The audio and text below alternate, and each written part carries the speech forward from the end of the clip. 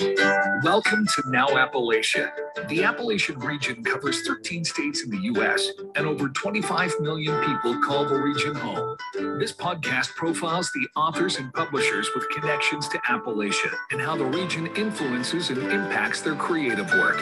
And now, here's your host, author and Appalachian resident, Eliot Parker.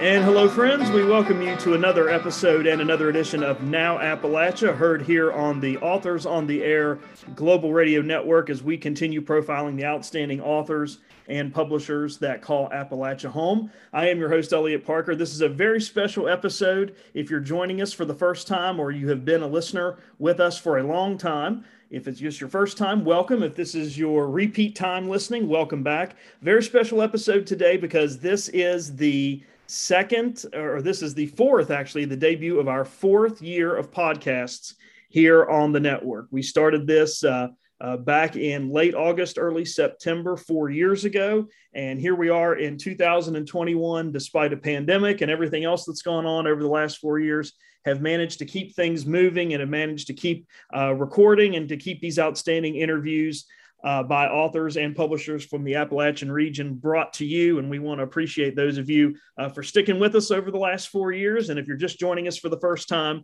we're so glad to have you as part of the audience as we kick off our fourth year of podcasts and fourth year of author and publisher interviews here on the program. So delighted to have you here as we kick off our fourth season. We've got a new voiceover intro. We've got a new out cue as well that you'll hear in just a little bit. And we've got a terrific lineup of authors coming your way in the first part of 2021 as we kick off our fourth season. And we're going to get started with one of those outstanding authors today. His name is Wiley Cash, and some of you may know him if you're an Appalachian reader of Appalachian fiction. He's one of the best writers we have writing Appalachian fiction today, and we're so glad to have him on the program today to talk about his new novel, When Ghosts Come Home. And he is the award-winning and New York Times best-selling author of several novels, including A Land More Kind Than Home, the acclaimed This Dark Road to Mercy, and most recently, prior to this book, a novel called The Last Ballad. He's a winner and finalist for numerous prizes, including being a two-time winner of the Southern Book Prize, and he's also been a finalist for the Penn Robert W. Bingham Prize. He is the founder of the Open Canon Book Club, serves as the writer-in-residence at the University of North Carolina-Asheville, and when he's not doing all of that, he still lives in North Carolina with his wife, Mallory, and their two daughters, who are as cute as they can be. And so, Wiley, welcome to the program. We're so glad to have you here today, and thanks for helping us kick off our fourth season of podcasts. Thank you so much, Eliot, and thanks for keeping it going this long. That's quite an accomplishment. Thank you so much. I appreciate it. My pleasure. And I have been a big fan of yours for a long time, and I was so delighted when I heard back in the spring that this book was coming out, and I appreciate you being able to fit us into your schedule. I know your book launch is getting ready to get started here, and you've got a lot of things going on, so thanks for giving us some time today. I wanted to ask you first about when you set this story. You set this story in 1984, and as I was reading it, I kept thinking this could be a story that was really set in 1994, 2004, 1974, a variety of different decades and time periods. Why did you pick 1984 in terms of the time frame, in terms of when to set the book? Well, I tend to always choose eras that are kind of rife with tension. You know, you mentioned my last novel, which is based on the true story of a textile mill strike in my hometown in Gastonia in 1929, which was an era rife with tension, you know, class discord, political tension, racial tension, all of these things, because tension is where stories come from. That's what keeps you at the desk, is the tension of trying to resolve all these conflicts. And 1984 was a particularly contentious time in America. You know, we had, you know, the rise of Say No to Drugs. We had kind of the collapse of the middle class in many ways. But at the same time, all these tensions, we had, you know, racial tension, we had the fallout from school desegregation, but at the same time, all of these cultural historical tensions were kind of glossed over by the election in 1984 when Ronald Reagan won 60% of the popular vote and won 49 states, except for Walter Mondale's home state of Minnesota. And so if you look at the election that year, we would appear to be an incredibly unified country. But at the same time, we have great angst in the working class, great strife in the Black community. We have a fear of outsiders. We have a lot going on that we tend to forget, especially when we look back in political terms. Bruce Springsteen is singing that I was born down in a dead man's town, but at the same time, Ronald Reagan's telling us that it's morning in America. And both of those things cannot be true. And hearing you say that reminds me of a story I read about Margaret Atwood and when she wrote The Handmaid's Tale. One of her inspirations for writing that was concern that Reagan would be reelected in 1984. And she felt like our society would become kind of The Handmaid's Tale in a lot of ways. So hearing you say that is really interesting. And that ties into kind of my next question, because everything that you were just talking about there, kind of where the country was, a snapshot of the United States in 1984, you kind of carry that over into Oak Island, North Carolina, which is the setting of your story. And I just noted a couple of passages, and this just gives kind of a picture of where we are, but also of the real richness of the book and of your writing. And you write about, and we're going to talk about Winston here in just a minute, your protagonist, but you write about the inky black roll of the water, the thin ghostly silhouettes of the pine trees, that there's moss that hung from them, the brackish air coming from the waterway behind him, the salty tang of the ocean on the other side of the island. So we have this beautiful place in which this story takes place, but the beauty kind of masks a lot of those tensions and a lot of those issues, societal issues you were talking about just a moment ago, that kind of permeates the periphery of this community. Can you talk a little bit about setting that up as kind of a plot device in the novel and kind of bringing that together to where it's kind of puncturing the outside of this beautiful, idyllic place? Sure. The South is rife with secrets, especially the eastern part of North Carolina, where we have a beach culture, a plantation culture, which has all of its, complicated and violent and devastating history. So there are so many things that we don't like to acknowledge. We'd rather acknowledge the pine trees and the Spanish moss and all of these beautiful things, while not acknowledging these really violent undercurrents that kind of thread through those histories. And so I wanted to write a novel where people, because of the actions in the novel, the arrival of this mysterious airplane that crash lands in the middle of the night, it's left abandoned on the runway. I wanted people to be forced out of their comfort zones to really confront ugly truths about their history, their personal history, perhaps, their region, their community, and bring these things to light. Because as I said, it's oftentimes so easy to, let's say, drive past a plantation and talk about how beautiful it is without ever really acknowledging the horror that went on there. And so much Southern Soul is that way. Yeah, very well said. Very well said. I wanted to ask you about your protagonist, Winston, who is just a wonderful character. He's just a terrifically good, decent person. And one of the things I really liked about him as kind of the hero of the story, he's the one that first wakes up in the middle of the night next to his wife, Marie, and hears that low-flying plane and realizes that that's probably not supposed to be the kind of plane flying in at the small airport there in Oak Island, North Carolina. But one of the things I really like about him is he doesn't fit the sort of the typical kind of hero mold of these kinds of stories. He's an older man. He's in his mid-60s. He's running for re-election. He's being challenged by sort of a rich, spoiled, nefarious townsman who's putting some pressure on him there. But and then you sometimes wonder when you hear him talk and you read his thoughts, maybe he's ready to retire at the same time. Maybe if he did lose the election, he's ready to move on. And I was wondering, in creating him, choosing to make him a little bit older, kind of towards the latter part of his life, when a lot of these kinds of sheriffs and police officers and FBI agents that sometimes inhabit these stories are a little bit younger, kind of in the prime of their career. Well, what made you decide to kind of make him older, a little more seasoned in that way? That's a really good question. I knew he was going to have a younger daughter who was going to have some serious agency. And so if that were the case, I knew that he was going to have to be a little bit older for his daughter to have done the things that I needed her character to have done. But I think also I'm really interested in heroes, or people who, at least who want to be heroes, or who we assume are going to be the heroes of a story, and making them as accessible and relatable as possible.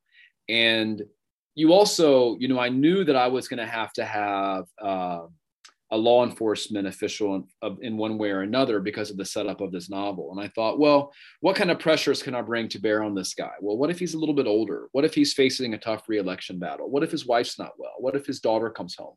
What if they don't have a lot of money? What if they need the health insurance that comes with this job? And I found that when I put all these pressures and limitations on him, and again, I'm going back to tension, that's where story comes from, his character just became so real and so vital, and it made him much more fun to write about.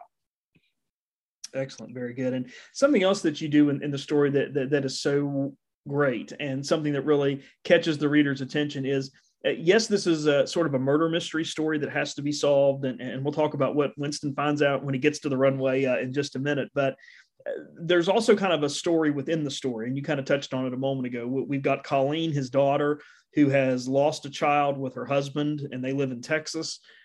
We have Winston dealing with his wife Marie's cancer that has come back, and there's a sense throughout the novel that it's not going well and that she's worse off now than maybe she ever has been before in terms of battling the illness. So it is about the murder mystery, but it's also about these people that are dealing with sort of these internal family dynamic pressures, but also kind of pressure being put on them from the outside. And you touched on tension a moment ago, and I'm just wondering, as a writer, and I know you've done several kind of murder mystery-esque stories in your career, if you feel like that's something that needs to be there in terms of having the murder mystery itself, but having these people really seem like real people dealing with real issues and real problems. It needs to be there for me. You know, this is the first real mystery I've written, I think. You know, I've won like crime writing awards and mystery writing awards. And I've always been really kind of shocked by the mystery stuff because I see mysteries as these really tight woven, highly intelligent, highly cerebral. And that's just not really the kind of writer that I'm not very cerebral. I'm not very intelligent. That's just not the kind of writer that I am. I like to create these rich characters and then kind of trouble their characterizations and see what all the pressure points are in their lives and their relationships and see what kind of stories connect them and what kind of connections breed stories. But I kind of stumbled into this one being a mystery here at the very end. You know, the last several drafts, I thought, oh my God, this novel is surprising me in ways that nothing else I've ever written is surprising me. And so I was really happy that I had what I felt were rich, believable, dynamic characters, but they found themselves caught up in what turns out to be hopefully a really surprising mystery with some twists and turns, especially at the end. But I think it's those rich characterizations that keep me at the desk. You know, I don't write books necessarily very quickly. You know, some mystery writers can crank them out, and I don't do that. So in order to stay with the project for more than a year or so or 2 years, I've got to really be interested in the characters, and they have to keep surprising me. And these characters definitely did that. There are just some achingly tender moments in this story. And we talked about Colleen a moment ago. When you talk about the struggles that these characters are having, it's that scene that you write after she loses her child, and then or she miscarries with her child, with her baby. And then the husband goes upstairs, and they had this beautifully decorated nursery, and he kind of closes the door and seals that off. Mm-hmm. And then later on, she goes up there and then stuffs kind of a rolled towel at the bottom of the nursery door. I mean, there's just some achingly beautiful moments that really humanize these characters and make them seem, fully fleshed out. And there's just moments that, you just have to, there's so many moments in this story where I had to stop and just feel like, oh my gosh, how would I respond if I was in that circumstance? Mm-hmm.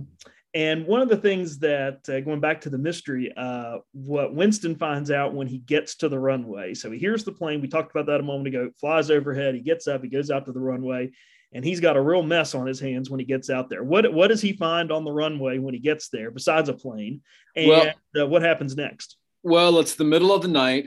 His re-election's, I think, about 5 days away. And he drives out to the runway. Something has awakened him, and he drives out to this turf runway, this municipal airport, and he finds an abandoned DC-3, which is a World War II era cargo plane. It's much too large for this runway. It's kind of crash landed. It's tried to turn around. The rear landing gear has snapped off. The plane has been abandoned. There's no sign of anyone. Later, they will find no fingerprints in it even. But lying beside the plane on the runway is the body of a local man who's been shot dead and left behind. So the sheriff has two mysteries in effect. has the mystery of, where did this plane come from and what is it doing here and what was in it and who flew it? And also, does this local guy whose father is a local civil rights leader and a high school history teacher, does this local guy have anything to do with this? This local guy's name's Rodney Bellamy. He's got a wife and a young newborn baby. He has no criminal record, but nonetheless, here he is. And what is the sheriff going to do with it? And then his opponent, who's challenging him in this election, is the son of a local developer. He's kind of a moneyed, good old boy. And he uses the body of this dead local Black resident to cite kind of racial discord, going on night rides in the community, telling people, the Black citizens are smuggling drugs into this community and the sheriff's just letting it happen and he can't stop crime. And, and I'm thinking about all these racialized sentiments that drove the political moment in the mid 1980s, everything from the DARE program, to Willie Horton and welfare queens and all of these conversations we had in the Deep South that were fostered by people like Jesse Helms or, whoever, to tie crime to Black communities. And that's certainly what the sheriff's challenger is doing in the novel. And so the sheriff has to deal with the fallout from all of that. And then, as you mentioned, his daughter Colleen comes home, surprises him and his wife, and she's nursing these tragic wounds from her loss of her child and her marriage. And she comes home in the thick of this investigation, and the sheriff finds himself suddenly with a lot on his hands. We're speaking with Wiley Cash on this episode of Now Appalachia. His new novel is When Ghosts Come Home. We'll come back to the book in just a second. But Wiley, I wanted to ask you just a few more questions about you and kind of your career as a writer. We mentioned a moment ago that you're the founder of the Open Canon Book Club. Tell us a little bit about what that is and why you decided to found that. Well, Open Canon was a book club that I started in the summer of 2018. And I started it because at the time I was visiting a lot of book clubs talking about The Last Ballad. And I noticed that most of the book clubs I visited were primarily white, and they were primarily female of a certain age. And when they told me what they were reading, it was clear to me that they were reading a lot of books by people like me, people who reminded them of their sons or their husbands. So they were reading a lot of Tom Franklin and David Joy and Ron Rash and Charles Frazier and, a couple of female writers, but largely white males from the South. And they would always ask me for suggestions. And I thought, what if I created a book club that just made suggestions for these book clubs that might follow me, that I might have access to. And so I decided to form the Open Canon Book Club. And almost overnight, we had thousands of members. It was an online book club. We would set up, online meet and greets with the authors, anyone from Crystal Wilkinson to Viet Thanh Nguyen after he won the Pulitzer for The Sympathizer. And it was a lot of fun. It was a lot of work. We had independent bookstores across the country giving discounts to book club members. And as I said, it was a lot of work, but it was a lot of fun. But when the coronavirus hit, I actually folded the book club and repurposed it as the Corona Canon. And I was using it to publicize authors who would have otherwise been on book tour, whose tours were ruined by the coronavirus. And so I was, hosting authors literally every day on social media and interviews and all kinds of stuff. And then we went on with that for about a month. And then I had to refocus many things in my life as someone whose income comes from traveling around and doing workshops and speaking gigs at libraries and universities, none of which could happen with the coronavirus. And so I had to let some of that stuff that was a very beneficial part of my life and a very important part of my life, but not anything that sustained my family economically. I had to let some of those things go, but it was fantastic while it lasted. And yeah. Excellent. So you're the writer in residence at the University of North Carolina-Asheville. What do you do there and what do you teach? I do a lot of things. My primary role at the university is I teach fiction writing, and I sometimes teach literature classes. This semester, I'm teaching a fiction writing workshop and I'm teaching a class in horror fiction. But I also do a lot of work for other offices across campus. I work with admissions, recruiting students and meeting with their parents. I work with advancement, going out with friends of the university and talking with them about exciting literary ventures we've got. I connect with the community over a number of literary initiatives. So I wear a lot of hats here, but it's great. This is where I went to school as an undergraduate. It's one of the best public liberal arts schools in the country. And the students here are fantastic. It's a small campus. I have just brilliant, curious students, and I'm happy as can be to be here. That's fantastic. What are you reading right now? Oh gosh, what am I reading? Well, I just finished Jen, I think her name's Chaplin, either Chaplin or Shiplin. I should have been more prepared. Her book, My Autobiography of Carson McCullers, which is brilliant. It's mind-blowing how good it is. And so I've gone back to my old copy of The Heart is a Lonely Hunter by Carson McCullers. I'm also finishing up Teresa Ann Fowler's new novel, which will be out next spring, I think. So I've always got a lot of irons in the fire, and I'm reading a lot of student work. Fantastic.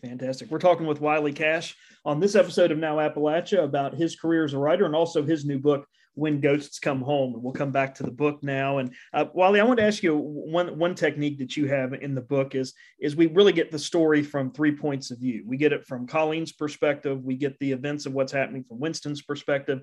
But there's the third point of view character who's really fascinating, and his name is Jay. And he's a teenage boy. He's trying to kind of stay out of trouble. He's not doing very well at staying out of trouble. Tell us a little bit about him and kind of his role in the story. And how did you balance writing those 3 different points of view, or kind of putting those 3 different points of view around the central story as it unfolds? So Jay is, he's a teenager. He is the young brother-in-law of the man who was found dead on the runway, Rodney Bellamy. And Jay is growing up in Atlanta, and he gets in a little trouble in Atlanta. And his parents, who are kind of country folks themselves, living down in the big city, they sent him up to Oak Island, North Carolina, to live with his sister, who's always been the epitome of responsibility and achievement. She is entering the Black middle class. She's married to, she's college educated. Her husband's college educated. He's got a great job. They've got a young baby. And Jay's parents essentially tell him, especially his father, you got to get out of Atlanta and you need to get your mind right before you come home, because you're going to end up in jail or dead, And because Black fathers, especially in the 80s and even now, they know what happens.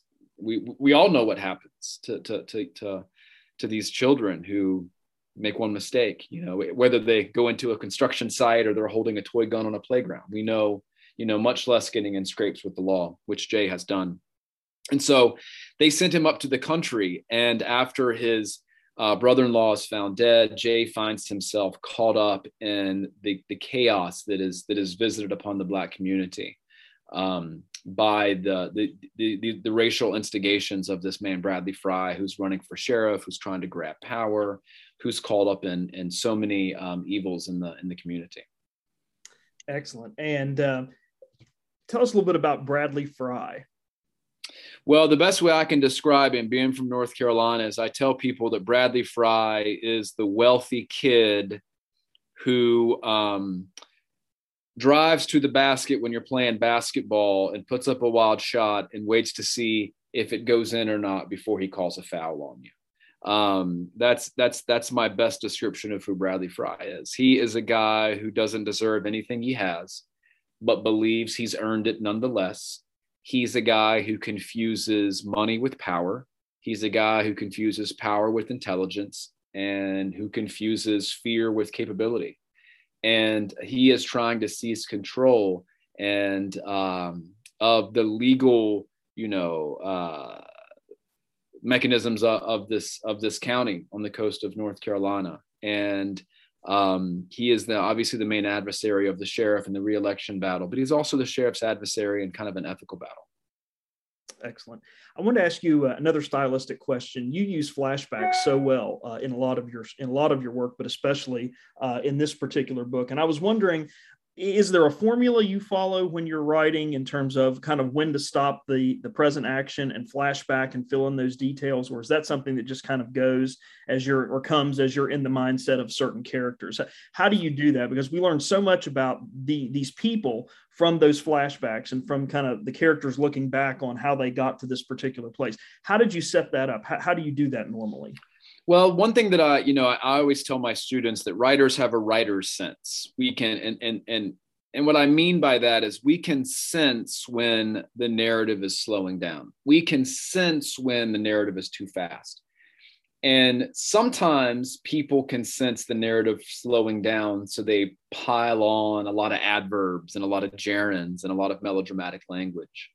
When I sense the narrative is slowing down, it tells me, okay, the characters who are in charge of moving this thing along, they're going to be static for a moment and they're going to sit down. Like there's an example where Colleen is waiting for her dad to pick her up outside the airport. That's a moment she's sitting. What else can she do? I could describe the grass, or I could describe the cars in the parking lot, or I could describe the airplanes taking off and tell you how hot it is. But I'd rather use that opportunity to reflect on what it means to wait for your father. And when you wait for your father, it might dredge up memories of other times you've waited for your father. So what you're doing as a writer, you're filling the time and you're accounting for time on the page, but you're also giving the reader insight to a character. And so I think it's the kind of thing you feel your way through, but you can only do it if you really have a sense of who the characters are.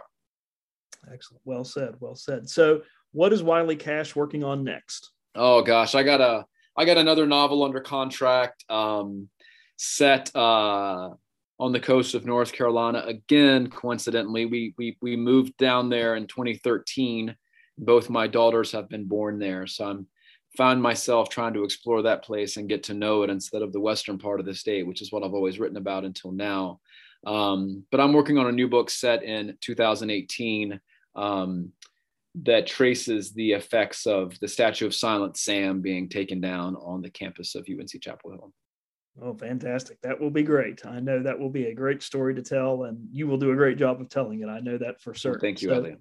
So Wiley, as we finish up with you today here on the program, if anyone wants to get in contact with you to talk to you about your career, to find out more about not only When Ghosts Come Home, but your other books, where can they find you? How can they get in contact with you? And then also, where can they get copies of When Ghosts Come Home? Best way to get a hold of me is to go to wileycash.com.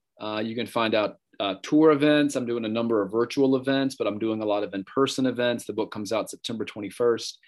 You can order signed copies from Books A Million online. If you go online to Books A Million, they've got a couple of thousand signed copies, and they'll send you one if you want one. And if you want a personalized signed copy, you can go to Malaprop's website in Asheville, North Carolina, and they'll write them a note, go to Malaprop's, and they'll send you a personalized signed copy if that's what you would like. Terrific. We have been delighted to be joined by Wiley Cash today here on Now Appalachia. His new novel, and it is a spectacular one. It's called When Ghosts Come Home. And Wiley Cash is a New York Times bestselling author, and this is going to be something you're going to want to add to your fall to be read pile. Wiley, thanks so much for being on the program. Thanks so much for helping us kick off our 4th year of podcasting, and congratulations on the book. And as you get that next novel finished, we'd love to have you back on the program to talk. Well, thank you, Eliot. I really appreciate the time. We want to take a moment as we finish up on this program and this edition of the program to give a special shout out and a special thanks to the executive producer of the Authors on the Air Global Radio Network. Her name is Pam Stack. We appreciate her not only producing and supporting this podcast, but she's been our biggest supporter and biggest organizer of all the podcasts that you've heard here on the program over the last 4 years. This program was kind of her idea and kind of her sort of baby, so to speak. And so she approached me 4 years ago to get it started. And she's been our biggest cheerleader and champion in helping us get these podcasts produced and aired to you. So Pam, thanks for all of your support. We also want to say thanks to those of you who've stuck with us over the last 4 years. And again, if this is your first time joining us, if you just kind of stumbled upon the podcast, looking through some other things to listen to on your iTunes or Apple or SoundCloud playlist, we're glad to have you, and we hope you'll join us again next time as we continue profiling the outstanding authors and publishers with connections to the Appalachian region. We also want to remind you that this podcast and all of our podcasts are copyrighted and owned and operated by the Authors on the Air Global Radio Network. That's going to do it for us this time on Now Appalachia. Please come again next time, and in the meantime, stay well and see you someplace soon, I hope. You've been listening to Now Appalachia. This is a copyrighted podcast owned and operated by the Authors on the Air Global Radio Network. For questions or comments about this program, and to learn more about the host, Eliot Parker, and his books, visit his website at www.eliotparker.com. Stay tuned. More outstanding podcasts are coming your way next from the authors on the Air Global Radio Network.